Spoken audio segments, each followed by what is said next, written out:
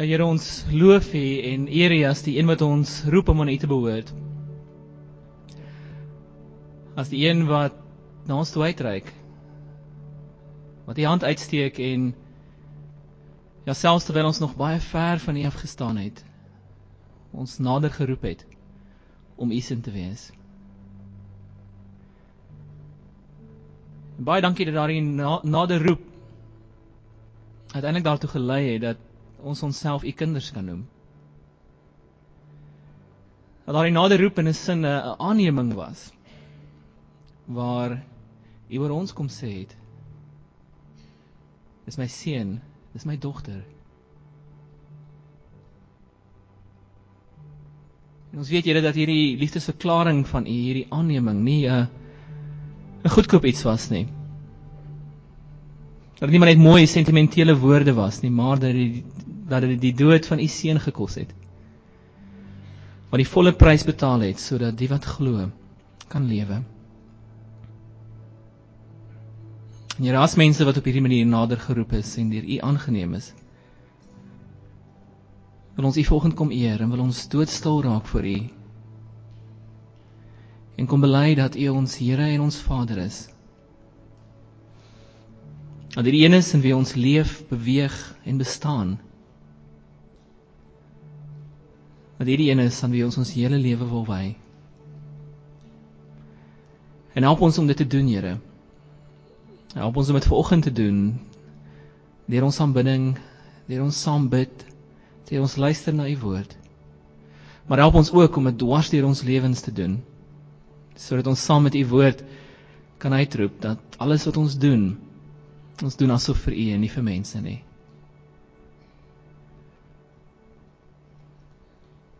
So Here, so baie dankie vir wat U doen, wat U gedoen het en nog steeds gaan doen. En help ook nou vir ons om daarop te reageer in liefde. Ons eer U as ons liefdevolle Vader, as ons getroue Here Jesus, en as U Heilige Gees wat in ons woon. Amen.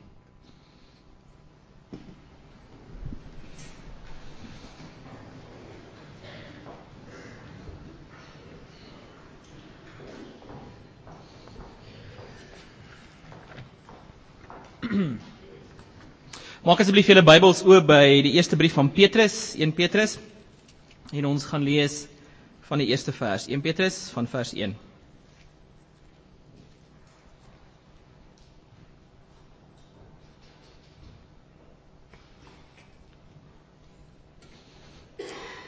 Kom ons lees saam.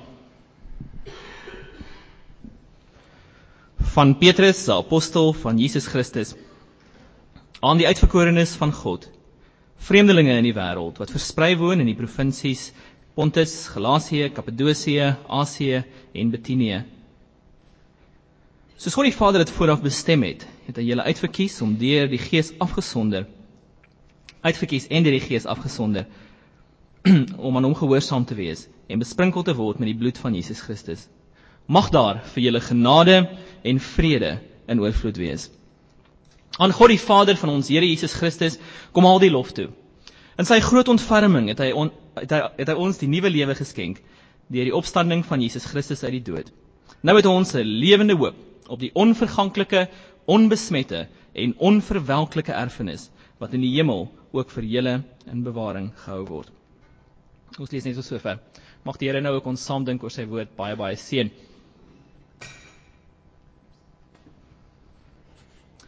Nou, ek gaan nie vanoggend op 'n vreeslike opgewonde noot begin nie, want ek gaan vir julle 'n bietjie vertel van Auschwitz, wat seker een van die minst vreedsame en een van die plekke is waar jy die minste opgewonde kan word, of 'n warm gevoel op die maag kan kry.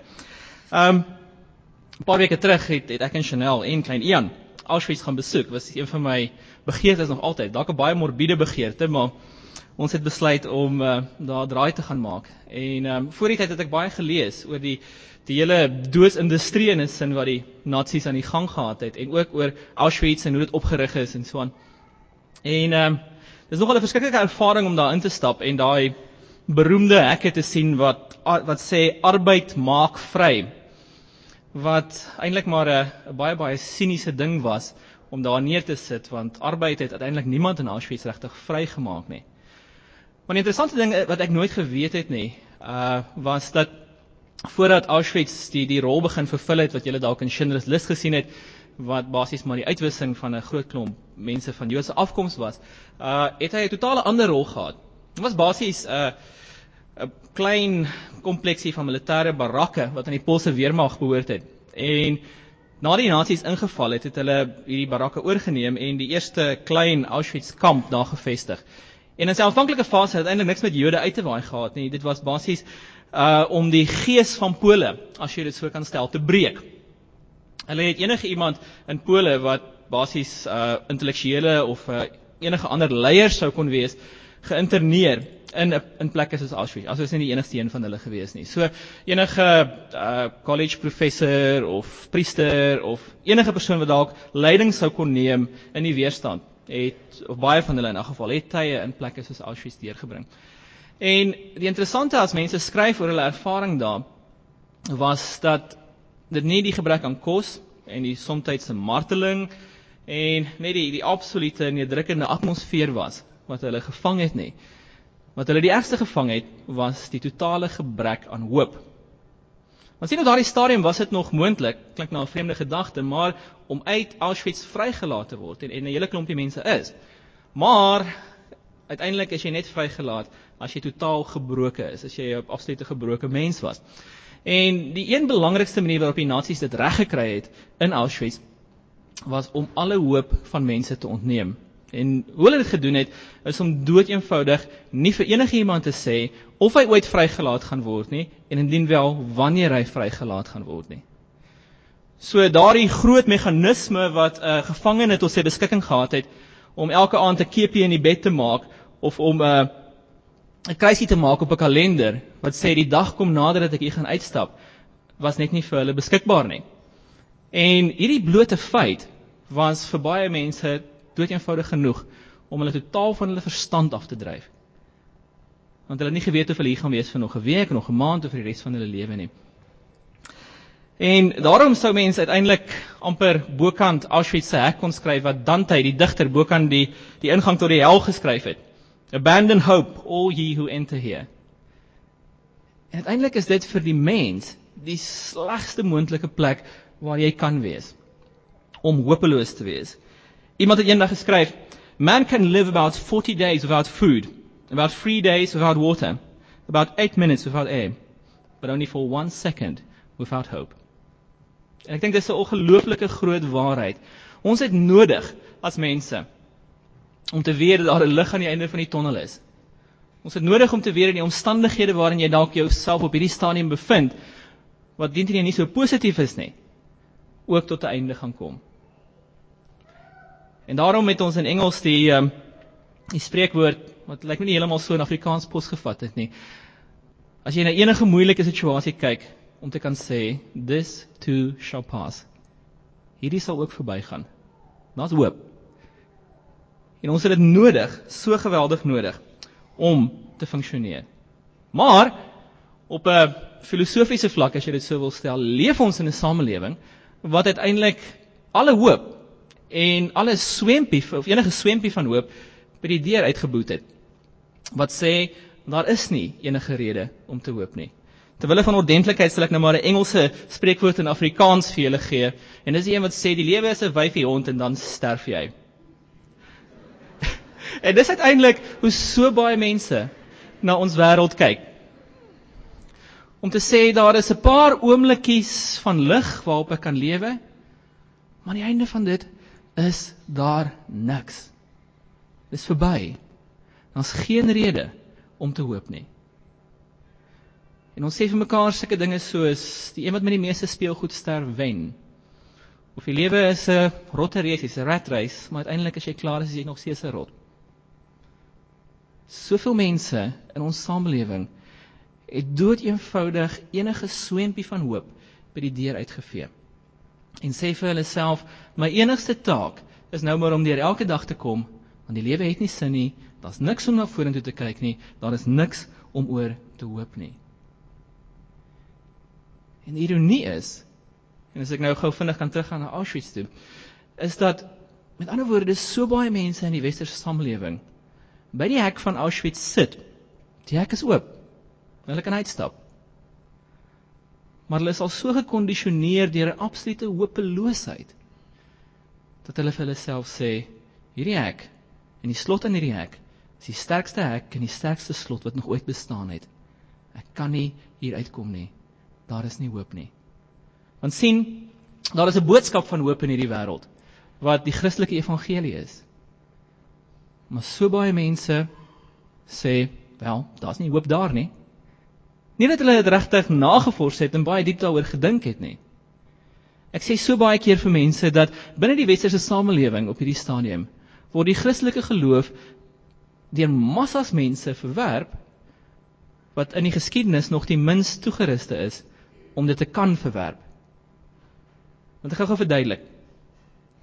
As jy in die verlede dalk vrae gehad het oor die geloof, dan het jy nog ten minste, hopelik, effens 'n verstaan gehad van die Bybel en wat daarin staan. En sou jy vrae kon vra daaroor en kon redeneer daaroor. Meeste moderne mense ken nie hulle Genesis van Openbaring of enigiets in die middel nie. Hulle het nie 'n klou wat die evangelie leer en wat die Christelike geloof vir hulle wil oordra nie. En tog sê hulle, niks daarvan is waar nie. Ek praat baie keer van, of dink baie keer daaraan as amper 'n sekulêre fundamentalisme, wat net so op blinde geloof gevestig is, as waarvan hulle soms Christene beskuldig. Dat hulle oor en oor vir mekaar herhaal, daar is nie hoop nie, daar is nie hoop nie, daar is nie hoop nie. En as enigiemand dan met 'n ander boodskap kom, sal hulle dit vanuit daardie oortuiging verwerp, en nie vanuit 'n ondersoek van die getuienis van die hoop waarvan ons praat nie. En dit bring my by die volgende punt, dat in sy wese, die boodskap waarin ek en jy as gelowiges vashou, 'n boodskap van hoop is. Aan die ander woorde, die Here wil hê dat ons na die toekoms, na die lewe sal kyk, en dat ons dit sal doen op 'n manier wat sê, daar is inderdaad lig aan die einde van die tonnel, en dis die grootste lig wat er nog ooit was, want dis die Here Jesus self. Die evangelie bring baie voordele, as jy dit nou in sulke terme wil beskryf. Die Here vertel vir ons van verlossing, van vrede met hom, van 'n manier van kyk na die wêreld, wat 'n geweldige verskil kan maak. Maar ten diepste bring dit ook vir ons hoop. Reeds in die Ou Testament is dit 'n geweldige tema wat dwars deur hardloop. As die ballinge sit en wonder oor die toekoms, in die boek van Jeremia, dan bring die Here vir hulle 'n boodskap, Jeremia 29 vers 11. Ek wil vir julle 'n toekoms gee, 'n verwagting. Ek wil hê dat julle moet in staat wees om verby die omstandighede van hierdie oomblik te kyk, en dat julle sal besef dat in my hand daar geen doodloopstrate en geen hopeloosheid kan wees nie. Maar seker die duidelikste stelling oor hoop in die hele Bybel is dalk die een wat ons nou saam gelees het, 1 Petrus 3 en 4. Luister 'n bietjie weer wat skryf Petrus hier. Nadat hy gepraat het oor dit wat die Here Jesus gedoen het aan die kruis en spesifiek deur die opstanding, sê hy, nou het ons 'n lewende hoop op die onverganklike, onbesmette en onverwelklike erfenis wat in die hemel ook vir julle in bewaring gehou word. So as Petrus praat oor die evangelie, wil hy sê dat ten diepste, daar in die fundament, is daar hierdie een waarheid, hoop. Dat as gelowiges ons na die toekoms kan kyk, en dat ons dit kan doen op 'n manier wat anders is, as die wat die geloof verwerp, of wat niks daarmee te doen wil hê nie. En kyk dan ook die terme waarin hy hierdie hoop beskryf. Onverganklik, onverwelklik, onbesmet. En dis nou hierdie hoop wat ek vanoggend gou-gou vinnig wil kyk saam met julle, so van twee kante af. In eerste plek net vinnig vra, hoe lyk die hoop wat ons in Christus het? En dan, wat maak ons daarmee? So, hoe lyk dit? Wat maak ons daarmee? So, kom ons vra gou die eerste vraag. Hoe lyk die Christelike hoop? Nou, ek dink vir baie mense sien hulle hoop in hierdie terme, soos 'n ou wat in 'n kanoe is, en hy is op pad na 'n waterval toe, daar ver voor, baie hoë waterval. En hy het twee keuses. Die een is om verskriklik hard te roei, soos 'n melkskommermenger, om probeer uit te kom aan die ander kant. En die ander een is om te sê, dis nie besig om te gebeur nie, dis nie besig om te gebeur nie, dis nie besig om te gebeur nie, wat nie teen gevolg gaan word deur, wow, as hy aan die ander kant afgaan.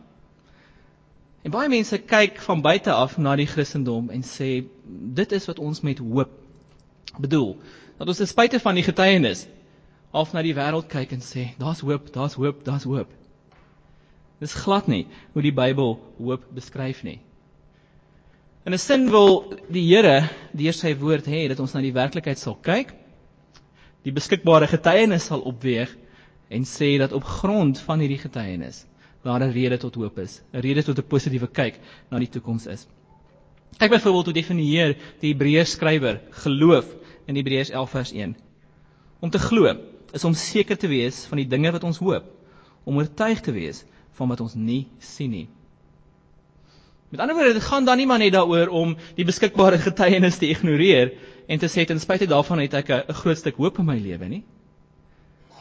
Dit gaan daaroor om te kyk na wat die Here vir ons in sy woord en ook deur die skepping sê.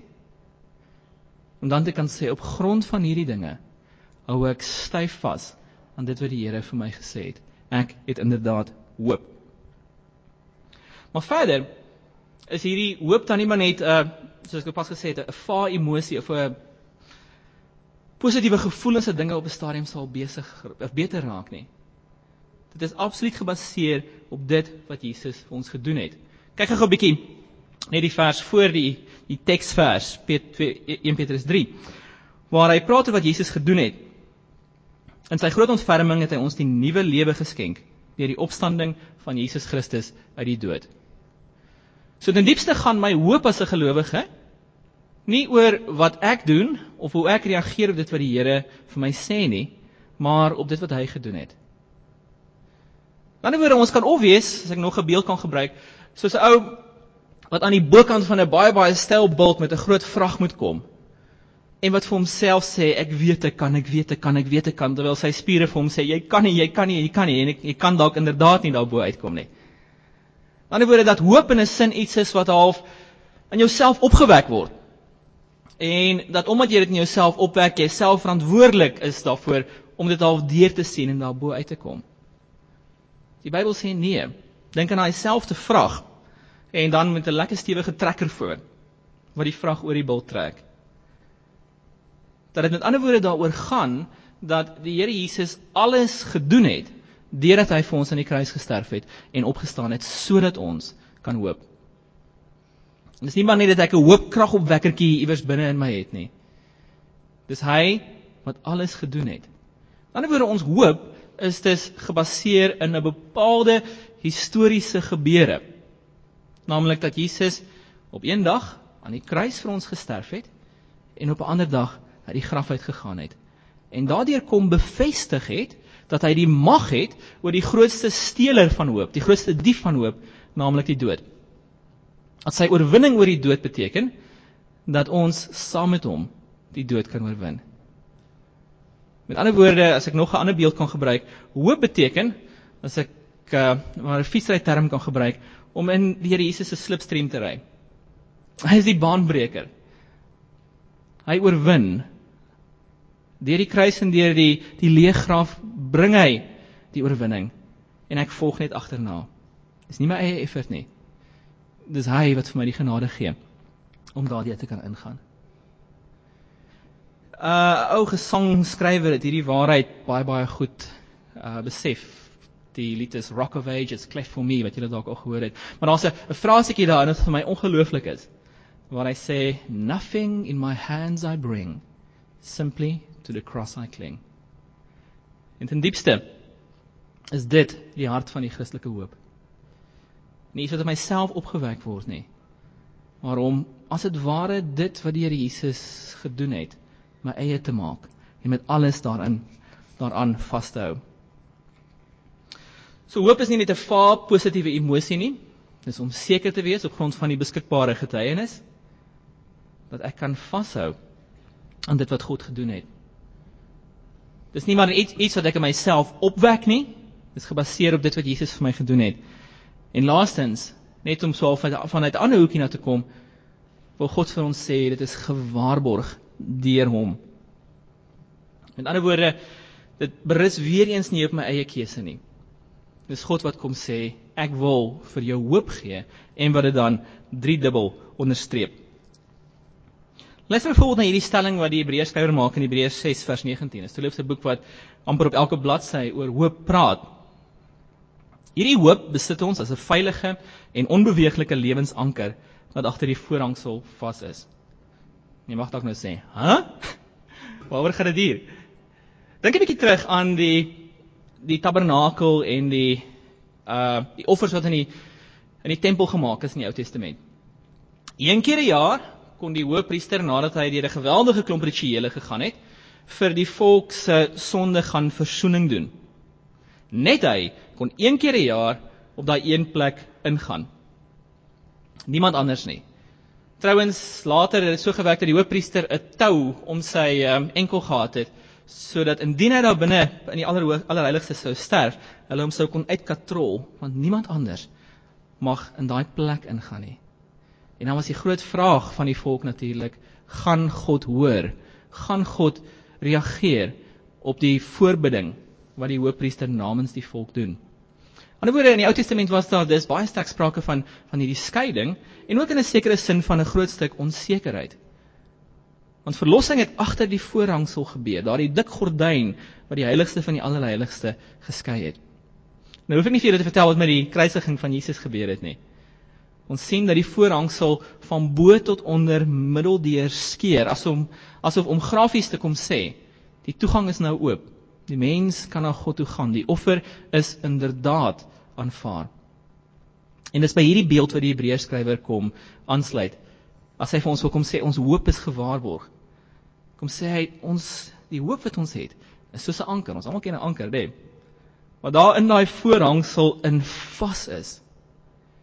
En dat ek daarom weet, dat wanneer ek na God toe wil of moet gaan, dat die toegang oop is. En hy volg hierdie vers dan op met 'n oproep, laat ons dan met die grootste vrymoedigheid na die genadetroon van God toe gaan, om daar op die regte tyd genade te ontvang. En dit is 'n ongelooflike beeld, hoop as 'n anker.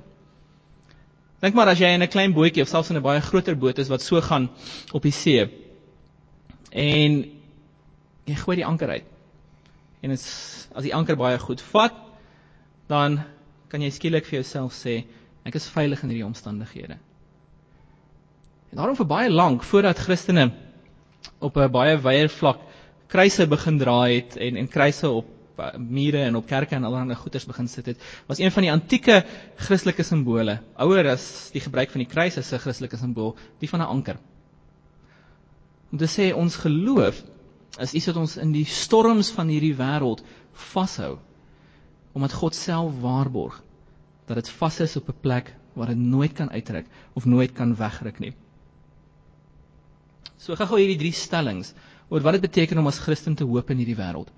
In die eerste plek beteken dit nie dat ek maar net 'n vaal positiewe emosie oor die lewe het nie, maar dat ek sal besef dat hoop uit die hand van God uitkom. Iets is waardeur ek kyk na die getuienis en seker is van die dinge wat ek nie kan sien nie. Die tweede plek is gefokus op dit wat die Here Jesus vir ons kom doen het. Aan die woorde, nie my eie effort van ek weet ek kan nie, maar van ek weet hy kan, en hy het inderdaad alles gedoen sodat ek kan hoop. En dan laastens net hierdie fantastiese beeld in Hebreërs 6. Hoop as 'n anker agter die voorhangsel, om te weet dat God waarborg dat die wat glo syne is. Nou goed, dit is alles goed en wel om te sê dat as Christene ons veronderstel is om hoop te hê, en dat daar geweldig baie dinge in die Bybel is oor hoop. En ek het vanoggend net so vinnig die oppervlak daarvan geraak. Wat maak ons hiermee? In die eerste plek, dit klink nou baie dom, reageer op hoop deur te hoop. In ander woorde, hoop is dus in 'n sin beide 'n feit en 'n opdrag. Beide 'n stelling en 'n werkwoord. As die Here vir jou sê, jy het hoop, dan moet jy as dit ware ook hierdie werkwoord aan die gang sit, deur te hoop.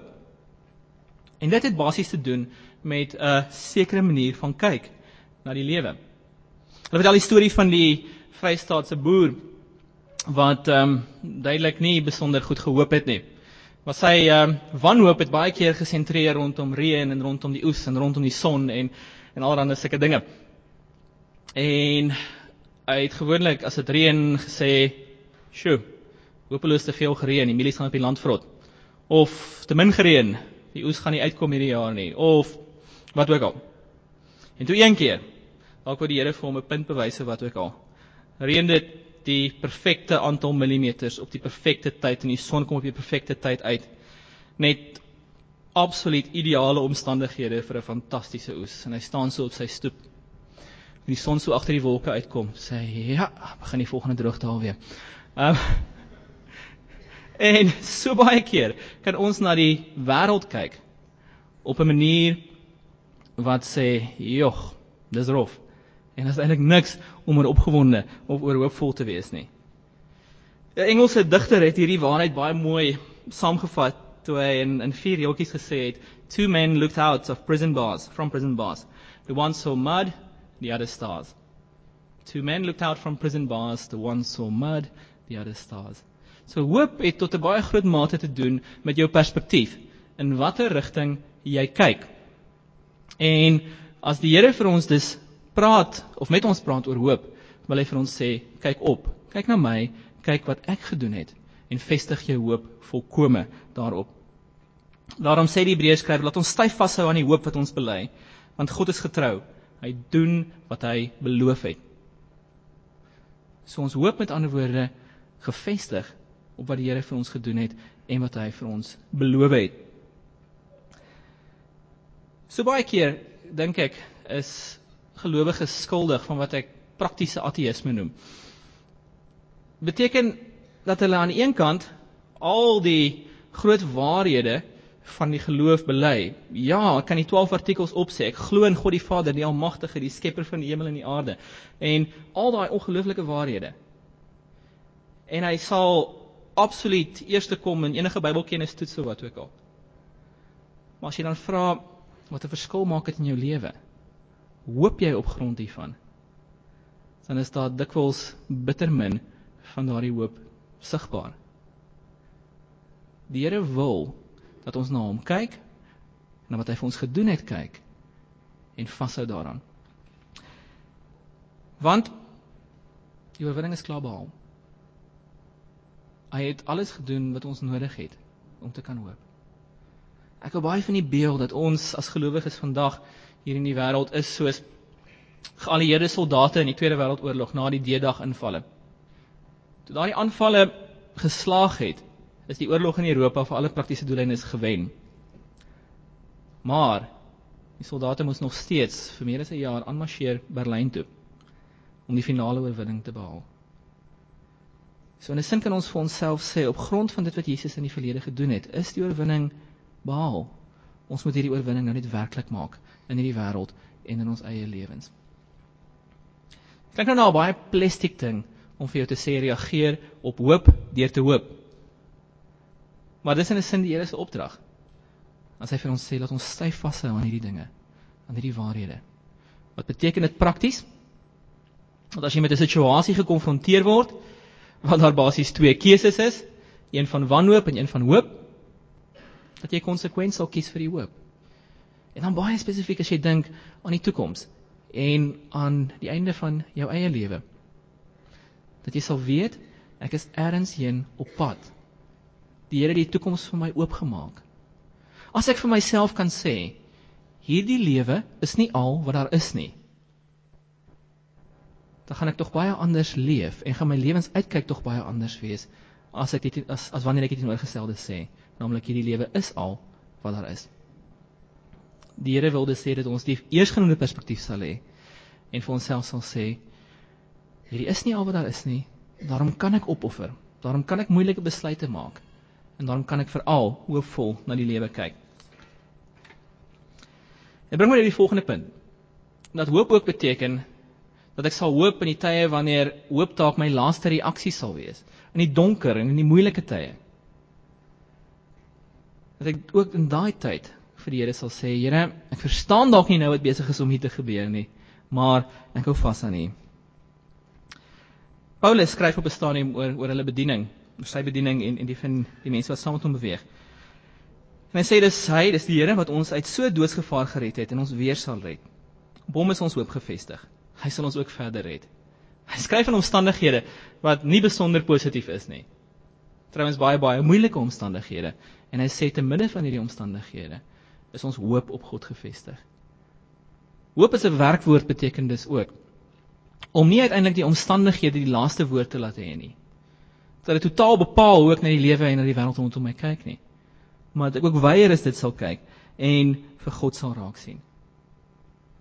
En hierdie keuses, die keuse om te hoop, gaan partykeer 'n baie ongewilde keuse wees en gaan partykeer ook geweldige gevolge vir my hê. Ons het verlede week gepraat oor vervolging. En ek gaan nie veel meer daaroor sê daarom vanoggend nie, maar dit kan ook wees dat jou keuse om te hoop beteken dat mense na jou kyk en jou op een of ander vlak vervolg. Nou ek dink genadiglik leef ons in omstandighede waar fisiese vervolging dalk nie die geweldige werklikheid is wat dit in die verlede was nie, maar ek was onlangs by 'n museum oor die Hugenote naby Nîmes in Frankryk.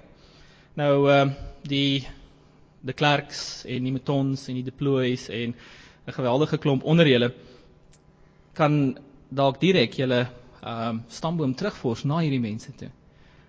Maar ek het eintlik nooit regtig besef wat 'n geweldige vervolging veroorsaak het dat hierdie Hugenote Frankryk moes verlaat nie. En daar's een kamer wat my geweldig getref het. Dis basies reg rondom die mure is die bestemmings van die Hugenote wat uit Frankryk gevlug het op daardie stadium, en jy sal daar sien Cap de Bonne Espérance, Kaap die Goeie Hoop, is ook een daarvan. En aan die dak hang daar so 'n rooi ding, sal julle daar so sien. En dis 'n roeispan. 'n 20 meter lange roeispan van 'n galei, en 5 mans het dan op 'n bankie gesit en hierdie ding getrek. En daai roeispan en daai woorde op die dak verteenwoordig in 'n sin die keuses wat ons voorsate moet maak ter wille van hulle geloof. Jy kon of alles los, Frankryk los, alles wat vir jou kosbaar was dalk daar, en gaan na 'n land en na 'n konteks wat vir jou totaal vreemd was. Of jy kon 'n galeislaaf word.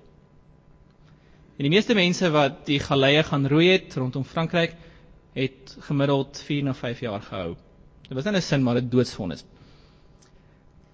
So voor die Hugenote het daar hierdie keuse gestaan. Kyk na die omstandighede en kies op grond van hierdie omstandighede om jou geloof dan nou basies af te sweer. Want daai opsie was natuurlik ook oop. Om net te sê ek glo nie meer wat ek voorheen gesê het ek glo nie, en dan kan jy dood eenvoudig net weer in die samelewing integreer, is in daai sin geen probleem nie. Of om te sê die hoop wat ek kan vashou is groter as hierdie omstandighede. Dit is groter ook selfs as die lyding en die moeilikheid wat ek op grond van hierdie hoop op my hals gaan haal. Dit is groter as my land. Daarom sal ek dit verlaat as dit moet, eerder as om hierdie hoop af te sweer. Dit is selfs groter as my vryheid. Daarom sal ek 'n boot gaan roei tot ek dood is, eerder as om teen hierdie hoop te kies.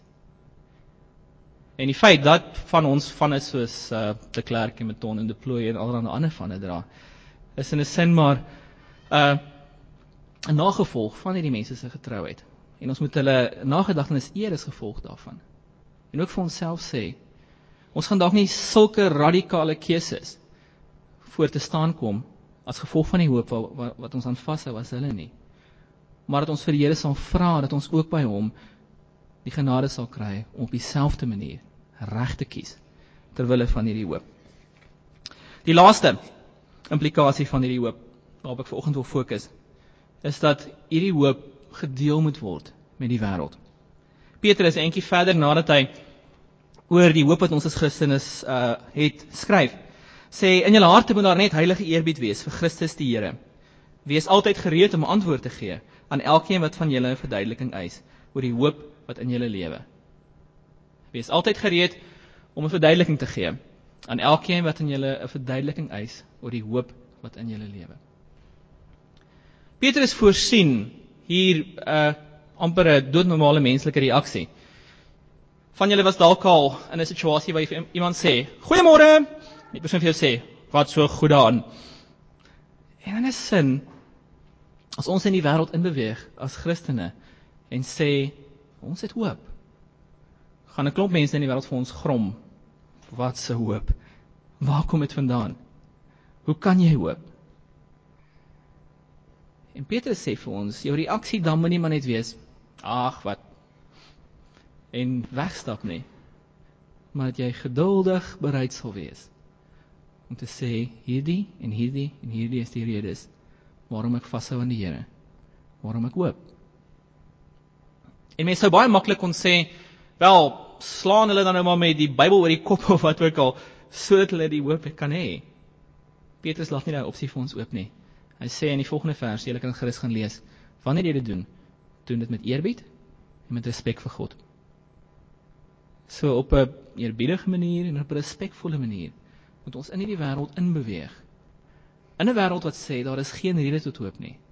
In 'n wêreld wat sê dat die dood uiteindelik maar die punt is aan die einde van dikwels onsuksesvolle en onvervulde lewe. Moet ons kom sê daar is 'n ander pad. Die pad lê dalk in 'n rigting wat jy lankal verwerp het sonder om regtig na die getuienis daarvoor te kyk. Maar dit is verseker 'n ander pad. En kyk na daardie pad. Oorweeg dit baie baie duidelik. So reageer ons op hoop. Ons doen dit deur van hoop 'n werkwoord te maak. Nie net 'n feit nie, maar ook 'n opdrag.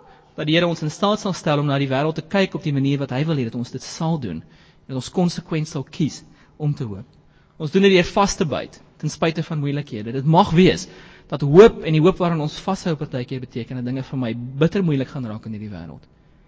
En dat ek sal kies om al liewer die moeilikhede te face as om die hoop te laat gaan. En dan laastens dat ons ook hierdie hoop met die wêreld sal deel. Wat so 'n verduideliking van ons eis.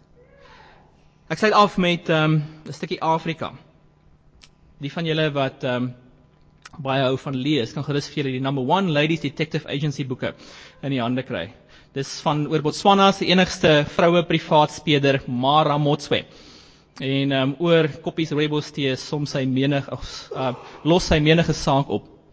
Maar so tussen alles deur is terloops geskryf deur 'n Skot wat Afrika baie goed ken. So tussen al die speurwerk deur en so aan het sy elke nou dan ook 'n geweldige stuk wysheid wat sy laat val. Nou, haar pa is dood, hele paar jaar gelede, weet in die storie nou. En sy mis hom geweldig, want hy was 'n baie baie wyse man en hy was baie baie lief vir haar.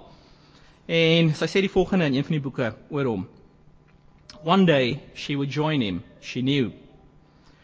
Whatever people said about how we came to an end when we took our last breath, some people mocked if you said you joined others when your time come. Well, they could laugh, those clever people, but surely we had to hope. And a life without hope of any sort was no life. It was a sky without stars, a landscape of sorrow and emptiness. Ek dink Mara Motswe vat al die hele punt wat ek in die begin probeer maak het, net so duidelik saam. Ons het nodig om te kan hoop. En 'n lewe sonder hoop is eintlik soos 'n diep donker nag. En omdat ons mense is wat nodig het om te hoop, kan ons ook vir mekaar sê daar is rede tot hoop. Nie maar net 'n wishy-washy, ons hoop alles sal regkom nie, maar gebaseer op dit wat die Here gedoen het. Baie spesifiek gebaseer op die kruis en die leë graf, kan ons daarom sê, ons kan hoopvol in die lewe ingaan. En daarom, as jy oor die volgende paar weke Kersfees vier, dink aan die diep en donker duisternis wat Mara Motswe hier beskryf, en wat so baie ander mense deur die geskiedenis op verskillende maniere beskryf. En hoor dan die woorde van Matteus 4 vers 16, wat 'n aanhaling uit Jesaja 9 is. Die volk wat in groot duisternis gewoon het, of woon, het hulle gesien.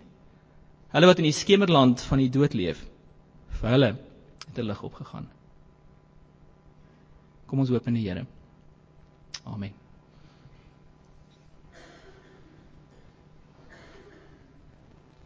Here, baie dankie vir u liefde en vir die hoop wat u vir ons gee. So baie mense in ons wêreld glo dat daar geen rede tot hoop uiteindelik is nie. Dankie dat u vir ons wil kom sê op soveel verskillende maniere dat ons maar aan u kan vashou. Dat dit wat u vir ons gedoen het genoeg is om ons hoopvol in die toekoms in te stuur. Help dan ook vir ons, Here, om vir die wat 'n verduideliking eis oor hierdie hoop, dit op so 'n manier te kan verduidelik, dat hulle self die lig kan sien, waarvan Matteus hier praat. Die groot lig wat opgegaan het, vir die wat in die skemerland van die dood gewoon het. En dan sal ek besef dat hierdie lig nie maar net 'n konsep of 'n filosofie of 'n idee is nie. Maar Here Jesus, dat dit U self is. Want die lig is wat elke mens kom verlig hier op aarde. Here, hou vir ons naby aan U. Hou vir ons hoopvol. Hou vir ons om op so 'n manier na die wêreld te kyk, dat ons U ook deur daardie kyk vereer. En stuur ons dan as agente van hoop na mense wat dit so bitter nodig het. Ons bid dit alles in Jesus se naam. Amen.